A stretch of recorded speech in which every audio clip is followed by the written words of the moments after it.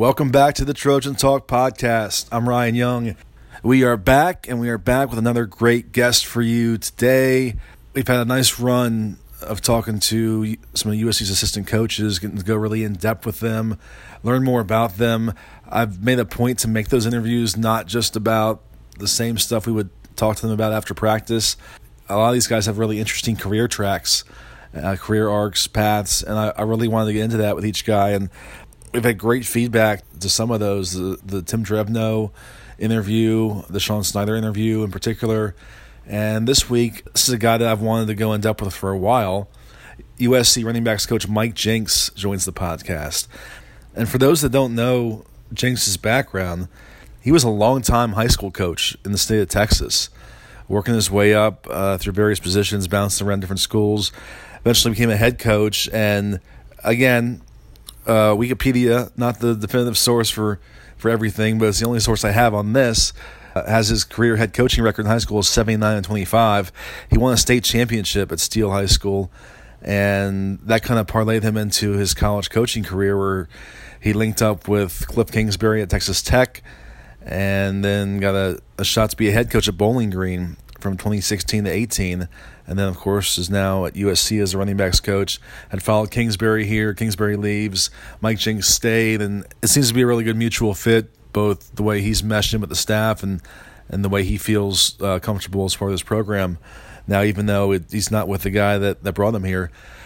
So I wanted to get into all that with Mike Jinks, and there's a really interesting backstory as to how he even got into coaching. He retold that story for us on the podcast. I think you'll enjoy that.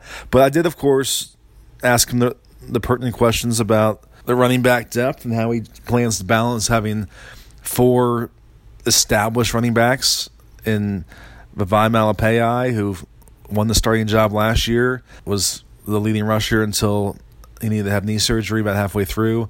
Stephen Carr obviously has battled a bunch of injuries throughout his career, but this is going to be his senior season, his perhaps last chance to really reclaim that electricity, shows a freshman, and set himself up for the next level. Marquise Stepp, who obviously is a favorite of this podcast and many fans who saw what he did last year and led the team in yards per carry, 6.5 yards per carry, and many people want to see him get a shot as a lead back. I don't know if it's going to happen, and you can parse Mike Jinks' answers to my questions and draw your own conclusions. I think Keenan Christian, who was pressed into action late last year and had some of the most explosive plays, some of the longest touchdown plays on the team all season, is just one of the fastest, if not the fastest guy on the roster. As I told Mike Jinks in the interview, I think he might have the toughest job on the staff this year because he's the one ultimately on game days who decides which running back is on the field. And you've got 4 guys that, for different reasons, different skill sets, different strengths, have proven that they can be an asset and deserve opportunities. And you've got 4 guys that probably at this point in their careers aren't eager to sit and wait behind others. And how do you manage the personalities? How do you manage the mental side of things? How do you manage getting the best guy on the field and getting the most out of them? So we covered all that, but I was most excited to talk to Jinks about his career, and I thought he had some great stuff on that. So I think that if you enjoyed the Tim Drevno interview, if you enjoyed the Sean Snyder interview, the Vic So'oto interview, boy, who else have we had? We had Hayes Pillard and Chris Claiborne. It's been a great run of podcast guests, and as always, thank USC for making these guys available and giving us stuff to talk about during this prolonged and still continuing strange time. So that is our featured guest on the podcast today. I also tackle an interview at the back end that I did with Miller Moss on Monday, USC's 4-star QB commit, who was at the Elite 11 finals last week in Tennessee. He talks to me about that experience, what he took away from it, how he's trying to use his platform as a high-profile recruit to address the social issues that are very prevalent in our country, and also about his transfer to Mater Dei. Miller Moss transfers from Bishop Alamany to Mater Dei High School, is just the latest USC QB now that will be coming out of Mater Dei. So I wrote about that on Trojansports.com on Monday, but I wanted you all to hear the interview yourself because, as many have noted before, Miller Moss is always a great interview. He has a great way of conveying himself and offering perspective. So that is the podcast. Meanwhile, what's going on in the football world? It seems like every day we get another domino falling that's not especially encouraging for the prospects of a college football season. Of course, the Ivy League made news on Wednesday by canceling all fall sports, and they're going to have further talks about trying maybe a spring football schedule in the year ahead. Why is that relevant to USC or other power programs? Well, a couple reasons. I mean, many have made the connection that the Ivy League was the first to cancel their basketball tournament in the spring before ultimately everyone else followed suit. That's not the biggest point for me. The biggest point for me, and this was conveyed in a great story in the LA Times by our good friend Brady McCullough, who talked to a parent of two FBS players and also kind of the voice of a college football parents advocacy group, for lack of a better term, who made the point that the Ivy League doesn't have the same financial stake in football that most other conferences do. It's not the cash cow that it is for the Power 5 conferences or even for the Group of 5 conferences. And for them to make this decision and say, we don't think that football is viable in the fall, they're making maybe the purest decision based on health reasons and the evaluation of what makes sense from the standpoint of navigating this pandemic and this virus and what is going to be likely in a couple months, because they don't have the same financial collateral at stake. Does that mean that it's only a matter of time before the big conferences reach the same conclusion? I think it's definitely still yet to be determined, and I think that the Pac-12 and the other Power 5 conferences are going to wait as long as possible before they would ever make that decision. But I think we have to at least acknowledge that it's significant that a conference at any level has decided that we don't think this is possible in the fall, so we're just going to go ahead and cancel it right now. We'll see what happens. With this whole thing, no one's had hard and fast answers at any point in this process, so to say that we know for sure what the situation nationally is going to look like in 2 months is, I think, a stretch. But that was a development, and then the Big Ten, of course, follows suit and says, well, we're going to play only a conference schedule this year, and we're going to eliminate all non-conference games. And as came out from various reports, it really left the rest of the Power 5 commissioners and athletic directors and everyone else in a bit of a corner and a bit off guard. The conference commissioners and the Power 5 conferences have really tried to be in sync and have been in constant communication, have tried to be on the same page. I think they were all, at least according to the reports that came out, surprised by the timing of the Big Ten's decision. And now they'll have to decide if they're going to follow suit and do the same thing. I expect that you're going to see every conference jump in line and say, well, we're not going to play non-conference games either. And eventually, you have a couple conferences make that decision, and it kind of forces the hand for the others. Obviously, it's already affected the Pac-12 in some ways. Oregon was supposed to play Ohio State, so that's the decision that's been made for them. That game's off the table now. So I think you're going to see the rest of the Power 5 follow suit and do a conference-only schedule. The question's been raised, what does that achieve? I mean, does that make playing football any safer in the fall? Does that mitigate the risk? No. To me, it's an acknowledgement that, going back to the Ivy League's point, it's going to be really hard to get a season played. And so let's narrow the scope from the start and cross our fingers and hope for the best and hope that we can at least get a conference schedule played. That's the way I interpret it. It's not that cutting out 3 or 4 games, depending on the school, is going to change the entire risk structure. Many teams, their travel in conference is as vast as what they would be doing for those non-conference games. And a lot of those non-conference games are guarantee games against lower-level competition that would be at home. So it's not really changing the complexion of risk exposure. To me, it's an acknowledgement saying it's going to be really hard to get a full season played. Let's narrow the scope. Let's maybe allow for a delay to the start, and let's just try and what's most important, getting a conference slate played so we can determine playoff teams and a playoff structure. So I think you will see the rest of the major conferences follow suit and go to a conference-only schedule. That obviously opens up questions for USC. What happens with the Notre Dame rivalry? Can an exception be made where a few games like that are still played that means so much to both programs and fans? I don't know. I don't even have a guess. as it pertains to Notre Dame, the ACC has come out, or at least it's been reported that the ACC is going to incorporate Notre Dame into its plans. If it does indeed go to a conference-only slate, they would work Notre Dame into the mix and make sure that they're taken care of. But what's that mean for those non-conference historic rivalry games? Well, it's not just USC Notre Dame. It's Florida State. It's a lot of games like that. So true to the whole theme of this process, there are many, many, many, many unanswered questions, and we just keep adding more unanswered questions. I think we're adding more questions than answers, really, the longer this process goes along. That's just the reality of the situation. So as of right now, USC is still having players return to campus. They had their Phase 2 started on Wednesday, where they had their non-local returning players were allowed to come back and move into on-campus housing and go through the voluntary workouts. Next week, July 13th, is kind of the date when coaches were going to be able to start working with players. Of course, we've seen many programs around the country shut down voluntary workouts, take a week or 2 week hiatus due to having too many positive tests. USC, at least through the end of last week, had only had 2 positive tests across multiple sports. We haven't gotten the update for this week yet, so it has not been a problem in that way so far.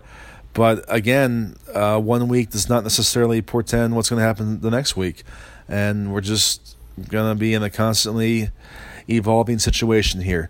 But what we can do in the meantime is operate as if there is going to be a football season and talk football, talk USC football, and that's what we've been trying to do now for a few months. And it's been great that these coaches and players have been made available to us for interviews, and really interviews that we might not even have been able to do in normal times. The amount of coaches that we've been able to sit down with for 25 minutes or 40 minutes or whatever and go really in depth with is way more than what would be feasible normally. So without further ado, let's get right into it. I want you to hear from Mike Jinks and my interview with Mike Jinks, which was recorded on Thursday. Here we go. Okay, we are joined by USC running backs coach Mike Jinks, who has had a very interesting career path on his way to USC and has one of the more interesting jobs this year with maybe the deepest position group on the team. Mike, thanks for joining the podcast. How are you? Well, I'm blessed, Ryan. Thank you so much for having me. I appreciate it. Absolutely. I'm most interested in talking to you about your career and getting deeper into that, but let's start with the topical stuff and get into some team stuff at the top real fast. I think you might have arguably the hardest job on the staff this season with 4 proven to different extents running backs, 4 very talented guys, 4 different guys, and trying to find out how to maximize them and integrate all of them into the offense. How do you look at, obviously it's a good problem to have that depth, and you didn't have for most of last season with the injuries. How do you look at that situation that you're facing in 2020? Well, going back to last year and the way that season ended, it's an unbelievable blessing to have all those guys healthy. The thing that we want to do is we want to continue to grow that culture that was created last year. Got a great running back room. Those guys all push one another, and they want to see one another be successful. And really what I've tried to do throughout the spring and visiting with them in the summer is be the guy, challenging them to be the one, to be the alpha, and take control of that room. So I'm looking forward to seeing these guys come back and compete. With Vi Malepeai and Stephen Carr, you have 2 guys kind of entering maybe their last chance or last season. With Marquise Stepp, a guy who was really coming on last year, led the team in yards per carry, then unfortunately got hurt right as his moment was kind of coming. And Keenan Christian, one of the fastest guys on the roster, if not the fastest. What do you tell them about how, and you kind of just touched on it, but what do you tell them about how you're going to evaluate things and decide who gets those snaps? Well, basically, we're going to do the same thing we did last year. They're all going to roll with the ones, and it was imperative. It ended up being crucial that we did that last year with Keenan. From the day that he stepped on campus, we gave him reps with the ones, and that's something that Coach Helton had been preaching. We need to create depth from the bottom up. And it ended up paying off as that year went along. So they'll all get thrown in there, and the guy that's the most productive will be the guy to be left on the field. And I recall last year at one point, I think it was last spring, you told us that ideally you prefer a 3 down back, so you don't have to substitute. You have a guy rolling. Is that still the plan, or is that just not even? I think in today's football, you want a 3 down back, and you really want 2 of them. and you can get a situation where you've got Reggie Bush and Orlando White. You got two guys going for over 1,000 yards, this, that, and the other. But you want some guys that I look at it. It's kind of like quarterbacks. The more touches that these guys get, the more in the rhythm that they get. So we're looking for a couple of those guys to step up. How do you factor in managing personalities? Obviously, it's hard to keep everyone happy when you do have four very talented guys and one football. Be transparent. Be transparent. In our room, it's not a place for feelings. We're going to go in and we're going to speak the truth. And if there are questions that need to be asked or about X, Y, or Z, I expect them to be asked. And what they can expect from me is that I'll be honest with them. And it won't be a situation to where you try to stroke one guy or say something to one to try to get him motivated. This is a message to the group. This is what these are clear expectations, and I think that you have to respect that, and I think they do respect that, and I think that's something we're going to continue to build on. I know you heard this last year, but there was a lot of fan momentum for Marquise Stepp and what he was doing and how he was kind of a different back and able to create yards on his own in a different way. What did you see from his development, and how has he progressed in your eyes in the time you've worked with him? Well, the thing that kind of Marquise needed to improve on, and he'd be the first one to tell you, was just the identification of pass pro. And if you can't protect, you're not going to play, period. I think he's grown leaps and bounds in that, and he could have used the injury as a crutch. He used it as to get in and study and ask questions and make sure that he's not thinking, he's reacting in those situations where he has to be in protection. So that's where I think he's made his biggest leaps and bounds, and he was doing some special things and really had a chance. It was unfortunate with his injury. I thought Vi won the job. Throughout competition, last two days, and I thought he was set to have a huge year. He got an injury, really early, like week 3 in the season, and really tried to push through it. And finally, I think week 6, 7, I really don't remember. We went ahead and had the surgery in Austin for the year, got back in the bowl game. So, Stephen Carr he had a little hamstring pull, finished the year very, very, very well. I'm excited to see what kind of shape these guys are in, and that's going to pay a huge difference, and I'm wanting to watch it compete. And let's not forget Keenan, because we would not, I don't know if I'd still be here if it wasn't for that kid. We won 6 out of 5 out of the last 6 out of the last 7, whatever it was. But it wouldn't have happened without him. So excited about them, and again, Quincy Jonty was a walk-on we had last year that had to come in and get some vital reps. So like the room, excited about it, and looking forward to watching them play. Yeah, and it needs to be restated that you haven't been able to work with these guys in months now, so you're going to have to evaluate and see where things are at once you guys get back and they're able to be around them. Going back to Marquise real fast, I spent some time with him, and he did really emphasize the mental side of the game and how that had to become a priority for him this year. Is that something you're just not going to really know how he's progressing that way until you see it in a game, or can you tell in practice with that? You can tell just, we've been able to meet with them via Zoom over the last few months, and just again the lack of hesitation when we're going through our pass pro slides, our pass pro drills, and things of that nature. A lot more confident, in that area, So now that has to go and it has to carry over to the football field, but that's a great start for that young man. Yeah, you mentioned Vi winning the job last year. If you had to boil it down to summarize what he did to put him in that position in your eyes, what would you say? And then does that give him a built-in leg up coming into this year, or is it kind of start fresh? Well, let me say this: it's everybody's got a fresh start. Really looking at it and how everybody was banged up and injured, you can say Keenan would be the first guy that needs to go out there week 1. But that luckily will help. First and foremost, it's my prayer and hope that we're able to get out and have a season this fall. But even more than that, we want to do it the right way, and we want to make sure the health and well-being of our student athletes is first and foremost. So I want to be sure that I know that. But yeah, the thing that kind of separated him a bit last year. It seemed when he was there, the offense had just a different energy, just a different buzz about him, and the way he was finishing his runs, and just his ability. There were no busts. It was just click. It was automatic, and that carried over to, like I said, the first two games of the season last year. I was at Fresno and Stanford. I mean, I think he was set averaging almost 100, not even 100 yards a game, and then 34 yards receiving. He was set for a big year, and of course had the injury in practice, and then never was the same. So, again, March 12th, March 13th was our last day here.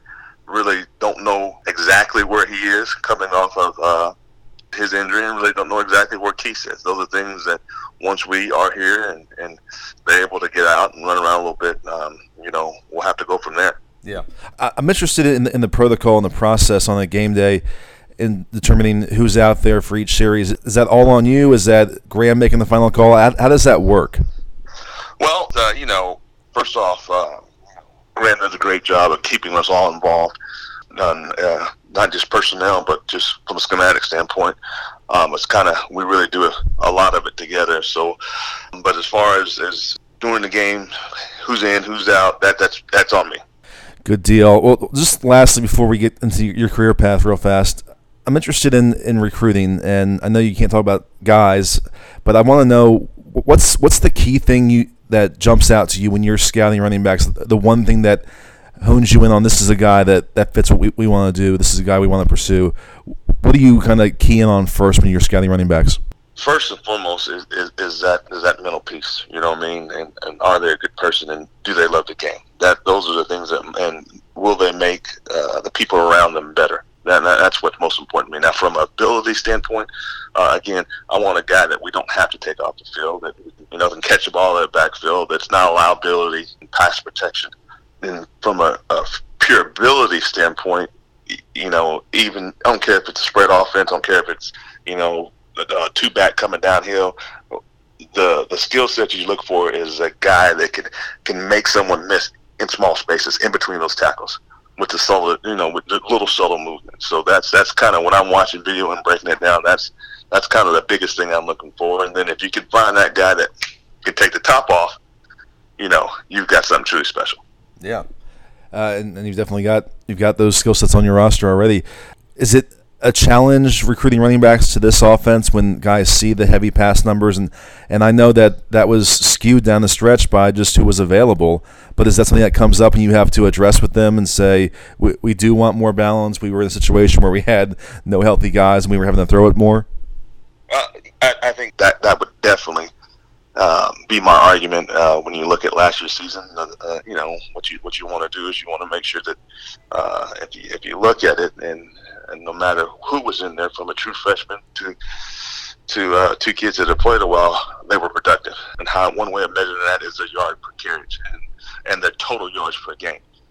So that's kind of what you want to sell. Just looking and isolating last year's season, but looking at the position, running back position in his offense as a whole, you want to go back and look at what some of the other guys have done, and not just this system, but in Graham's system at North Texas in previous years, and at the system we had at Texas Tech, where we had the guy as running back, and we've had guys that had 1,500 yards rushing and 500 yards receiving. And at the end of the day, that's really what these guys want, and that's what this system will allow you to do. And really, it's the new vogue, and it's trending in the NFL. And you go back and you look at your 240, 235 pound back, that is just coming downhill, and then you come in and bring a third down back. That guy is still valuable. I'm not saying that, but it's trending more to a multi-purpose back. Yeah, for sure. Okay, well, I'm really fascinated by your career path, and I don't know if fans have a full perspective that you were a highly successful high school coach in Texas for a long time, won the Texas State Championship at Steele High School, coached at a lot of places. Now, I know better than to assume that everything on the internet is true, but there's a great story out there on your Wikipedia profile that you were working as a waiter in a restaurant, and that was when you got your break in the coaching. You were serving a table of coaches, and that was kind of the opening. Is that true? Can you tell that story for us? Yeah, who does these Wikipedia profiles, Ryan? That's what I want to know. I still haven't figured that out yet. Yeah, but there's I think I've spoken at a couple of clinics and kind of told that story that humble beginnings, and you never know when your break's going to come. Yeah, I finished up playing my last year in college, played quarterback out of Angelo State in West Texas. Went to a couple workouts for CFL, didn't go well.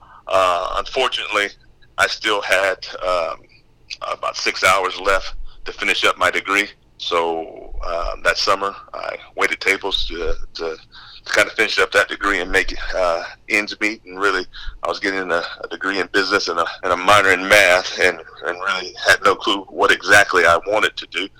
And Angelo Coaching Clinics was one of the biggest coaching clinics and more legendary coaching clinics in Texas. I came to town, and I was off. I was sitting up at the bar, having dinner and getting ready to go to the house and get ready to come back and grind the next day. And big D-line coach comes in, and Kenny Washington, and he's like, "Hey, could you come bring us our table some beverages?" And I told him I was off, and he'd have to get the other guy. And he just he kept bugging me, and eventually I took the group around or what have you, and the head coach, Robert Walker, just started asking questions. Did you play here? Yes, sir. I played here. Yeah. What did you play? I played quarterback. They're like, no way you did. Not too many 6-foot quarterbacks back then. And just kind of went from there. Where'd you go to high school? So I went to Commerce Judson, this, that, and the other. Commerce Judson had won 6 or 7 straight championships. Very, very, very prominent high school in Texas. And really, thank you. Shook everybody's hand. Went home, and the next day I was working lunch. He came in. Robert Walker came back, said, "I talked to your college coach. I talked to your high school coach." And I said, "That'd be crazy if I didn't hire you." And the next Monday, I was in Killeen and had an interview with the principal, and she was asking about teaching strategies and classroom management, and I just told her I have no clue what you're talking about. Maybe give me an opportunity I can learn. So they gave me that opportunity back then, and it was called a deficiency plan. They gave you 3 years to take the education courses and then pass, and kind of like your exit or whatever. I was able to get that done, and the rest kind of took care of itself. That's crazy. That's a great story. So you're telling me you are not the one who's updating your own Wikipedia profile? No.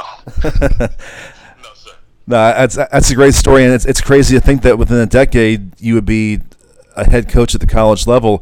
What was your plan at that point? Did you have any kind of master plan or vision in mind? Well, really, we went to a school, it was Clean Ellis, and they hadn't been, I think they were 1-9 the previous year, and we had just a absurd amount of talent that we were walking into. They were young, and we made 2 or 3 runs, quarterfinals, semifinals, and that led to becoming an offensive coordinator at a young age, 24, 25. I don't remember what it was, but definitely wasn't ready to do that. And you learn from your mistakes.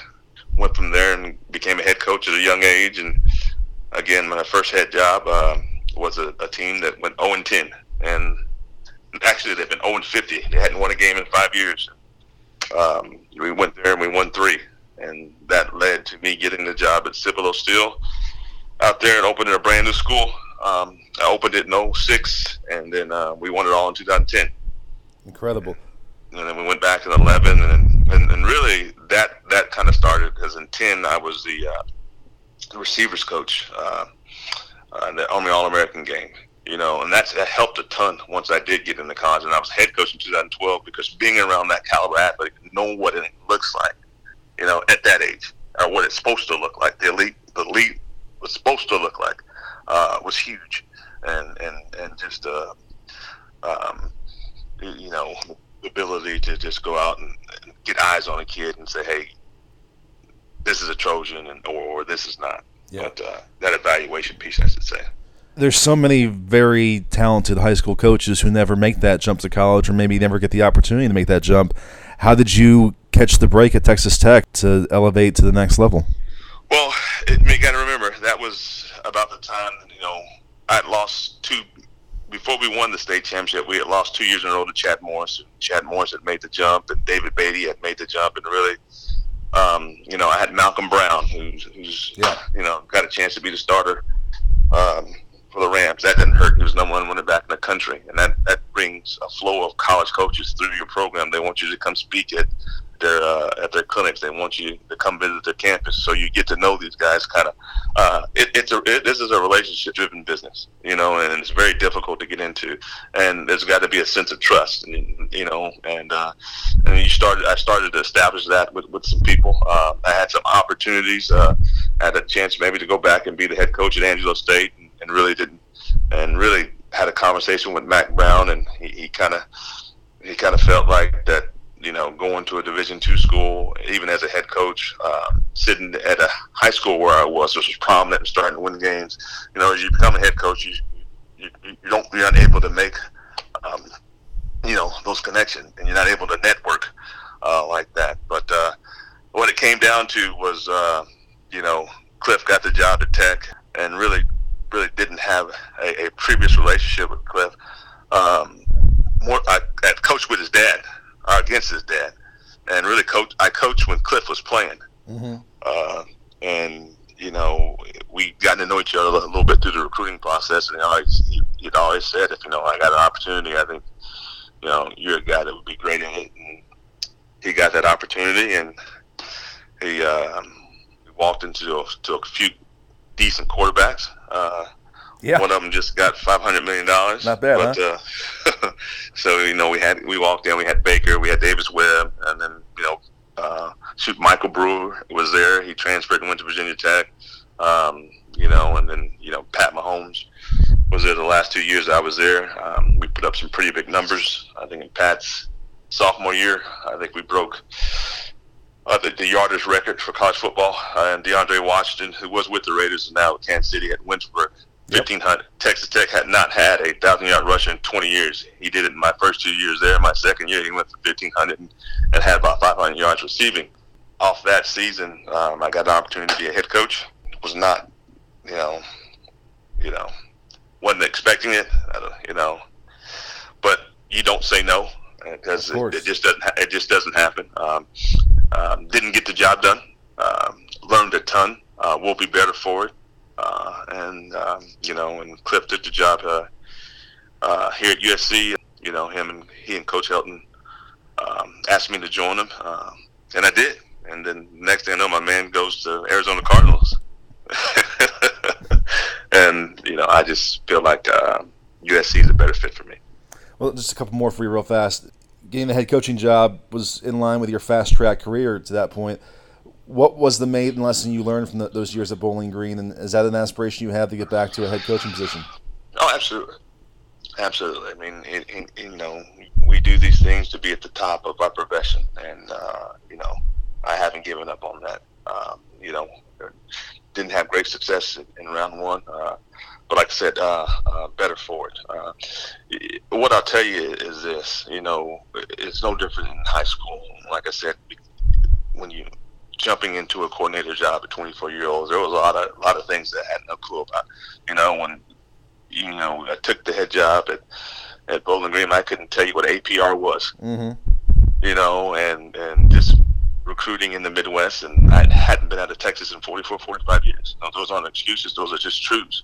And if you've got those aspirations, which at that point, I was just really thinking to become an offensive coordinator as soon as I possibly could and get to coaching quarterbacks, because the only time I really coached running backs, and this is out there, you guys know this, is when I've been with Graham or when I've been with Cliff. Every other time, man, I've played quarterback, I've coached quarterbacks, and that's kind of, and that's kind of who I am. It's when you take that job and you get in that chair, it's about so much more than football, and you got to understand that, and you got to be ready for that. like I said, it was a great experience. Very grateful for it. Very appreciative of them giving me the opportunity, and look forward to doing it again at some point. Yeah, it's a perspective you can't have until you gain it. Just lastly, with USC, you mentioned obviously the Cliff connection was the reason you came here. What were the options you were considering that off season before choosing USC? And have you, now you've been here a year, you went through the unexpected departure of Cliff and getting used to Graham. How settled in do you feel as part of this program? Well, I mean, let me tell you this: when you're let go from any position, but head coaching position, really my initial thought, and I remember I was new to college football, was, hey, who knows? I'm going to go back to coach high school or do whatever, really at that point, really hadn't even ever had to hire an agent. All these things were just kind of falling in place and just happening. But what I can tell you, you do right by people and you conduct yourself the right way they notice. So I had some guys reach out, throughout that off season. The probably that had right when Coach Miles got the job at Kansas, he had contacted me about coming down as offense coordinator, and and we kind of walked and talked through some things like that, and really told him didn't really know what I wanted to do at that point. We really didn't want to rush anything into anything, and then with Cliff calling and saying that hey, would you go to California? I was like, are you kidding me? Because but it was like somebody had to pinch me. But upon arriving here, I did have a conversation with Cliff about the job at Arizona, and we both feel the same way about Coach Helton. I don't know if we've ever met a better person, better man, and he's a great football coach too. He's very well versed. He knows quarterbacks just as good as anybody. I really felt like that SC was a place for me. You know what I mean? And not very often you get an opportunity to coach at Ryan, a blue blood. It just doesn't happen. Absolutely. You know what I mean? And it was the Arizona Cardinals head coaching position was the best thing for Cliff Kingsbury, and I'm happy for him and proud of him. He made the right decision. I believe that I made the right decision as well. This is a special place, and I think we've only began what's going to be a special next 3 or 4 years. Great stuff. Mike, thanks so much for the time. I think we left enough meat on the bone that hopefully we can do this again sometime. I really enjoyed that. You got it, Ryan. Appreciate it, Lee. Okay, thanks to Mike for all that time and joining the podcast. As mentioned, I want to run this interview I had with Miller Moss. Just looking back over his Elite 11 experience in Tennessee, what he took away from kind of sizing himself up against the other best quarterbacks in his class, and his transfer to the modern day, et cetera, et cetera. So we'll jump right into that interview, which was taped back on Monday, and obviously I wrote about it on the site already, but I wanted you guys to be able to hear from Miller himself. So we'll dive right into that conversation. Yes, so obviously Elite 11 is a huge deal for any quarterback, kind of the culmination of all this work you put in over so many years. What was the experience like overall, first of all? Definitely, yeah. I mean, it's something that I'm really, really glad I got to experience. It's obviously something that you watch a lot growing up being a quarterback. I think the first one I ended up watching was the year with Josh Rosen. I think Blake Barnett won it that year, but that was Brady White and Travis Johnson and other dudes coming out of high school that year. So it's definitely been something that I've followed for a really, really long time, and something that I'm really glad to have experienced and been a part of. What was the biggest surprise or the biggest thing that maybe you weren't totally prepared for? Yeah, I mean, I think you watch different documentaries and things like that, so you kind of have an idea of what you're going into. But the biggest thing I learned during Elite 11 is the kind of change that we can affect with the platforms that we have, just not only in our high schools, but our kind of sphere of influence. That's really interesting. Before you went, obviously, you and a bunch of other local prospects posted that video speaking in support of the Black Lives Movement and using that platform. Do you want to kind of expound upon getting involved with that and how that came together? Definitely, yeah. I mean, I think, and this is another thing that Elite 11 touched on, is just because you're not in someone's shoes doesn't mean you can do everything you can to educate yourself to try to know how they feel. And I think that applies to me in this situation, just in that no, I'm not African American. I'll never know what it's like to grow up. I'll never sit in the car for 30 minutes and have my dad teach me what it's like to get pulled over. But I can still hear them out. I can still learn from them and try to empathize just with them and how they feel and how they grew up. And I think me showing support for all my friends that go through those similar things is just a way that I can help them. Yeah, I think it's a really strong and impressive statement you made there, being a part of that. And it's not just that video, but you've been pretty public in previous tweets and use of social media to support the causes. Definitely, yeah. I mean, like I said, I have a lot of African American friends, a lot of teammates that I've known for a really, really long time. And those guys are like my brothers to me. I mean, there's no oh, he's black, he's white. That's never been something that's affected me. And I feel like if I'm being successful on the football field and I have an area or a platform or a sphere of influence, so to speak, to affect change in that way, then it's my obligation to do so. Yeah. Well, getting back to on the field, what was the biggest takeaway from going through the workouts in Tennessee at Elite 11, and the biggest thing that you learned or realized that you need to focus on moving forward? Yeah, I mean, I think it was great to be in that environment where you're competing against the 20 other best quarterbacks in the country. And I think you have so many different opinions and outputs on this guy's better than this guy or whatever it may be. But the biggest thing I took away, regardless of anyone's else's opinion, is I know how I stand internally. Like, I know internally how I stack up. And I left that event feeling like there's no quarterback in the country that I fear. And I think that was a really good feeling and a really good takeaway for me. Well, that's awesome. That kind of preempts my next question. I was going to ask, what was your self-evaluation? Right, yeah. I mean, like I said, I walked out of that event feeling really, really good about the work that I've done and really, really good about how I stack up across the country. I mean, that's the best of the best. That's every big name that you can think of, from California to Florida to D.C., whatever it may be. So leaving that event, I felt really confident in myself, regardless of anyone else's takeaway or whatever it might be. But I felt really, really confident in what I was able to show and also what I feel I'm able to do in general. Was there one thing in talking with Trent Dilfer or the other instructors that really resonated with you, or one tip or one critique? In terms of actually playing? Yeah. Yeah, I mean, I think you have so many great coaches there that you're constantly being evaluated and given different tools. I think definitely just a bunch of different things with like footwork and things like that, and just playing with pace on the football and things like that. But I think, like I said, the biggest takeaway for me wasn't anything physical. Very good, very good. Well, kind of building off that, as you look ahead to this last season, what is the one area that you feel you want to improve the most or grow the most in before you make that jump to college?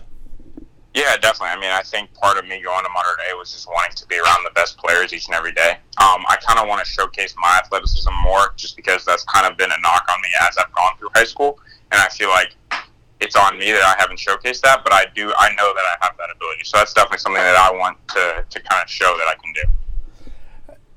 USC fans obviously were really intrigued by your decision to transfer to Mater Dei. How much thought went into that? What was the process to get to the point of saying, this is what I need to do for my future? Yeah, definitely. I mean, it was a really, really hard decision. Some of my best friends, probably for the rest of my life, play football now. I mean, I think luckily one of them's going to SC with me, so yep. So that's a good situation there. But it was something that was really, really hard for me and my family, and we sat down and really had to evaluate what we thought was best for me in terms of my career and what would prepare me best walking onto campus at USC. And I think the training and the rigor, so to speak, at Mater Dei that you get each and every day playing against the best kids in the country is what's going to best prepare me. And I think this came directly. It's the closest you can get to college football in high school, and that's really what I wanted. That's the environment that I wanted to be in going into USC. Yeah, I think anyone would understand that. How far back did you start really thinking about this and considering it? Yeah, I mean, it had always been an idea that was floated around kind of in my house, just dating back to 8th grade. I mean, there was obviously some different things going on when JT decided to reclass and Bryce ended up going. So I would say everything happens for a reason. There was definitely an idea that was kind of talked about on and off, but I would say going back to 8th grade. But I'm really glad that I'm able to be there now. Good stuff. Well, you mentioned real quick Jalen Smith committed last week. your former teammate at Alemany, your premium 7-on-7 teammate. What's your scouting report on what USC is getting with Jalen Smith? Yeah, I mean, I think he's a really, really great player. He's, in the recruiting world, undervalued in my mind. But, I mean, there's a reason he had schools like Alabama and Clemson trying to get his commitment. I think he can do everything on the field. I think if you see his film, he returns kicks for us, returned punts for us, played running back, played slot, played outside, played safety, played corner, played rock down safety in the box. Like, he can do absolutely everything. And he's a great person. You know what I mean? Like, he's one of my closest friends still, even after I'm not an Alemany anymore. So I couldn't be happier for him, and I'm really excited that I'm going to play college ball with him. Great stuff. Well, just last question for you to bring it full circle back to Elite 11. Was there a particular fellow quarterback or a couple that you got to know a little bit better or got close to during that process? Yeah, definitely. I mean, that was one of the kind of undervalued portions of Elite 11, just because we can all relate to each other in ways that other kids at our high schools can't, because we all go through similar things. I mean, obviously there are different nuanced situations, but we all know what it's like to be the heavily recruited quarterback at your high school. So we go through a lot of the same things in recruitment and stuff like that. But obviously me and Tyler knew each other well going into the event. But dudes like Kyle McCord, Brock Vandegrift, Caleb Williams, Garrett Nussmeyer, all dudes that I really, really like, and we're still in contact like on a daily basis. So that part was really, really cool. That's awesome. Well, I'm glad you had that experience, and thanks as always for your time. Yeah, no, absolutely. Thank you so much. All right, that's the show for today. Thank you, as always, for listening to the Trojan Talk podcast and for supporting Trojansports.com. If you're not subscribed, you can take advantage of our monthly promo, which is still going on, where if you start a new monthly subscription, we will give you a code for a free t-shirt from BreakingT.com, which can be up to a $28 value. So that's a great deal. Pay right around $10 for a subscription, get a $28 t-shirt. Just use code monthly2020. That's monthly2020 to activate that promo. Must use the promo code when you sign up to get that deal.